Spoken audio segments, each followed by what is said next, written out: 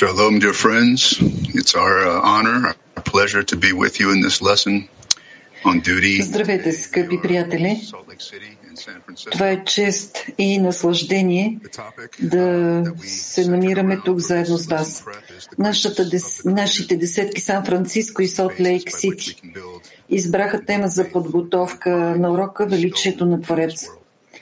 Това е основата, около която ние можем да изградим пълна вяра и да бъдем в нея. Огромна благодарност на другарите за това, че се намираме тук, за това, че всички се събрахме заедно и имаме прекрасната възможност да започнем от малкото семенце, което е посял Твореца и което се нарича точка в сърцето. А какво ще направим с него, зависи от нас, за да го изградим, да търсим величието на целта, обединението помежду ни. Това, което търсим, се намира пред нас, групата. Групата, която е лекарство. Хисарон, който всички ние изграждаме, за да бъдем тук и да използваме всяка възможност, за да намерим нови хисронот. И да ги привличаме и да ги представяме пред Твореца. И на това стъпало да привличаме светлината. Благодаря, Ерик. Здравейте, приятели! Ние периодично по нашия път се сблъскваме с разни предизвикателства, едни или други. Аз искам да споделя с вас нещо, че това, с което се събудих, беше един израз на Рабаш, че може да бъде осветен и най-тъмният етап от нашия път. Всяка възможност, това е предизвикателство за израстване. И това ни помага да бъдем по-близо до Твореца, отколкото сме били преди това.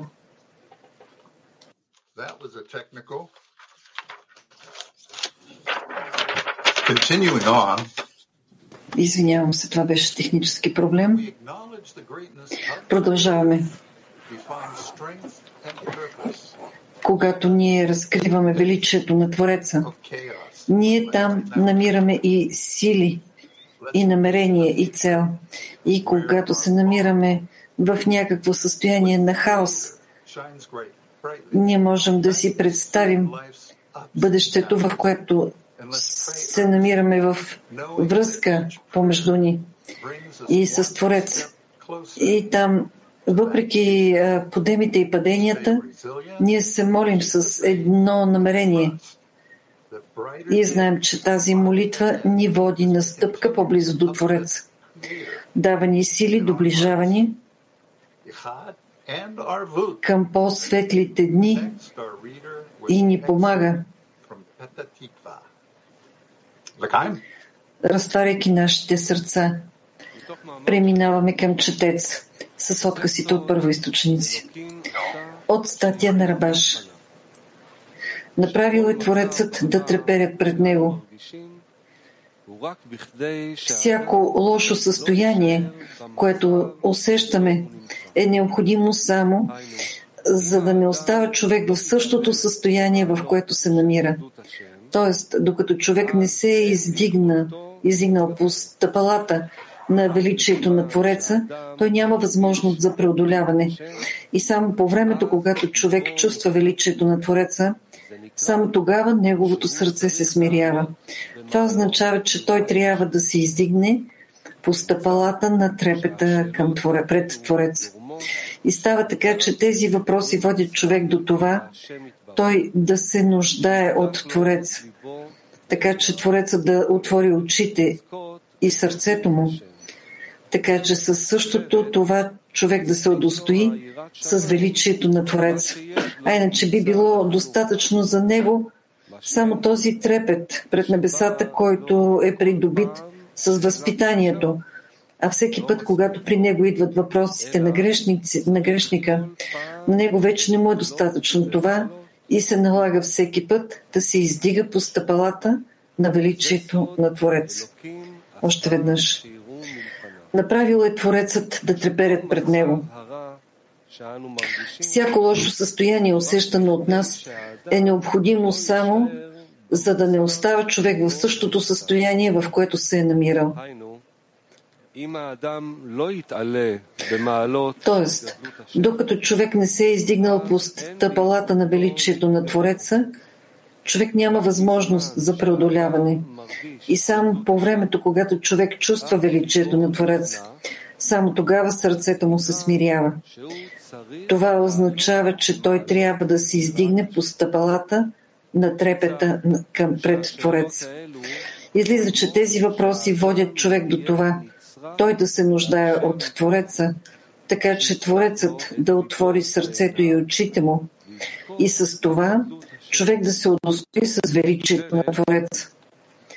А иначе би му бил достатъчен този трепет пред небесата, който е придобит с възпитанието.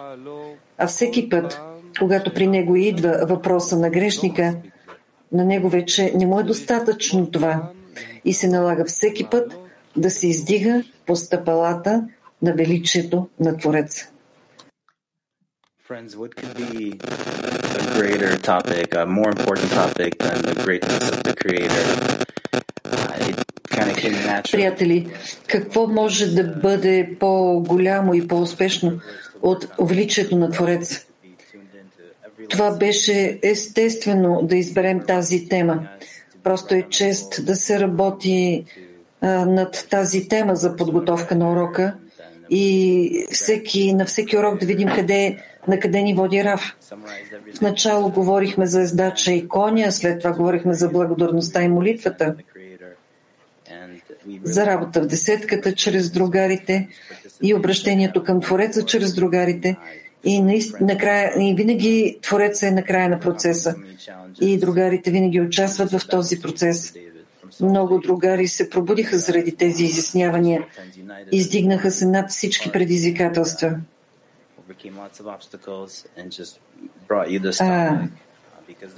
Аз тук смених другар, който трябваше да говори, защото при него възникнаха неочаквани проблеми, които не му позволяват да говори.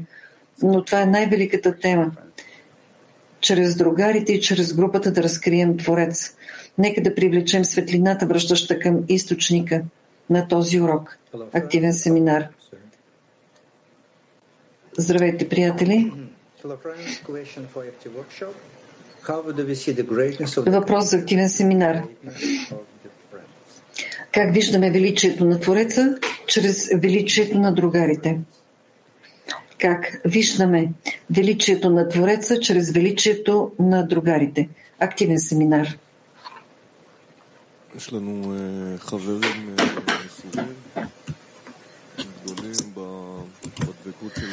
Ние имаме предани приятели. Те са велики в своето сливане с целта и дават пример какво е това да се отдава. Да, всеки другар. Ние не виждаме Твореца и Неговото величие. Можем да гледаме само на Неговия резултат в тази реалност. Това са моите другари, да виждаме тяхното величие и какви особени действия изпълняват те. И тогава да вървим зад тях, прилепвайки се към тях. Да, по нашия път човек се задълбочава все повече и открива колко слаб е той. И затова извършва неголеми действия, неголеми преодолявания. Да кажем, той получава помощ във вид на свята душа. И това са другарите, които той има по пътя. Такива, които го подкрепят. Когато чрез другарите Творецът му дава цялата подкрепа и помощ, всичко необходимо, за да върви той по духовния път и да не остава в своята природа, а да може да излезе навън към истината. Моите приятели са лъжци. Те през цялото време си показват как се обичат един друг. Те обичат пътя, обичат да отдават, обичат Творец. Те са актьори. защото те играят против своята природа, желанието за получаване, за да я излъжат. И с това дават голям пример. Да, Ицек е главният актьор при нас. И това, което е хубаво в науката Кабала, е, че тя те откъсва от тези илюзии, че имаш връзка с Твореца сам и те поставя в група от другари. И ти разбираш, че там е твоята душа и това е процес. Прекрасен процес, през който ние преминаваме заедно. Цялото световно кли. А преди това ти виждаш малката искра, когато това е пред очите ти. Ако ти сам показваш на другарите, че Творецът действа чрез тебе.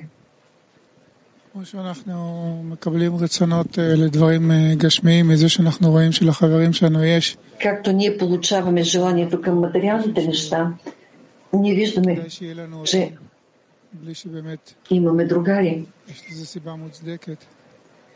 И не може да се каже, че без това бихме имали ясна причина. Ето така това работи върху нас.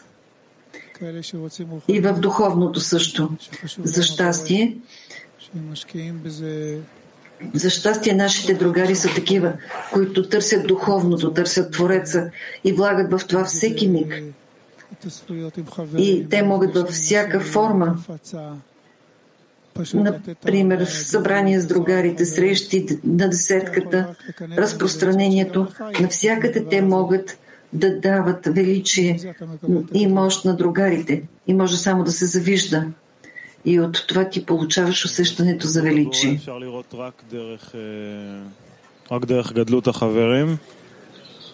Величието на Твореца ти получаваш само чрез величието на другарите. Наистина, както каза Хаим, че влагането в тях ти дава пример.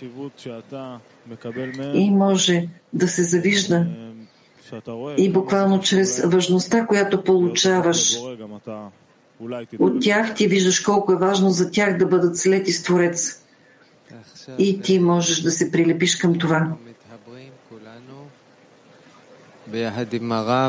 А сега всички ние се съединяваме и заедно с Рав и Рабаш ние искаме да се научим от Рав как да се прилепим към висшата светлина. Няма никой освен него. И то е само любов.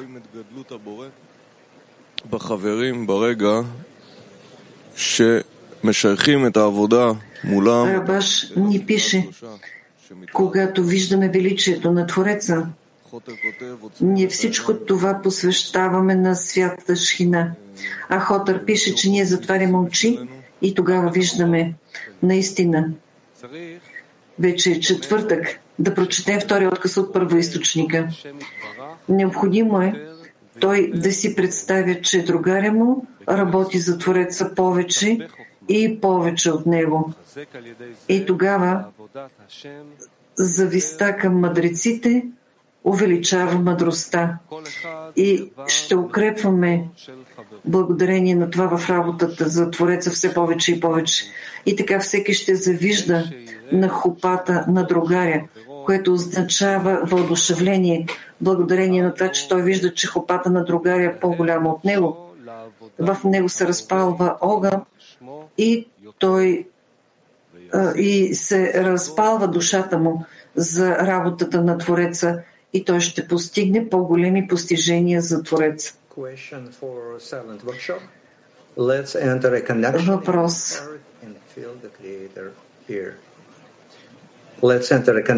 За семинар в мълчание. Да влезем в обединение в едно сърце и там да усетим Творец. Да влезем в обединение в едно сърце и там да усетим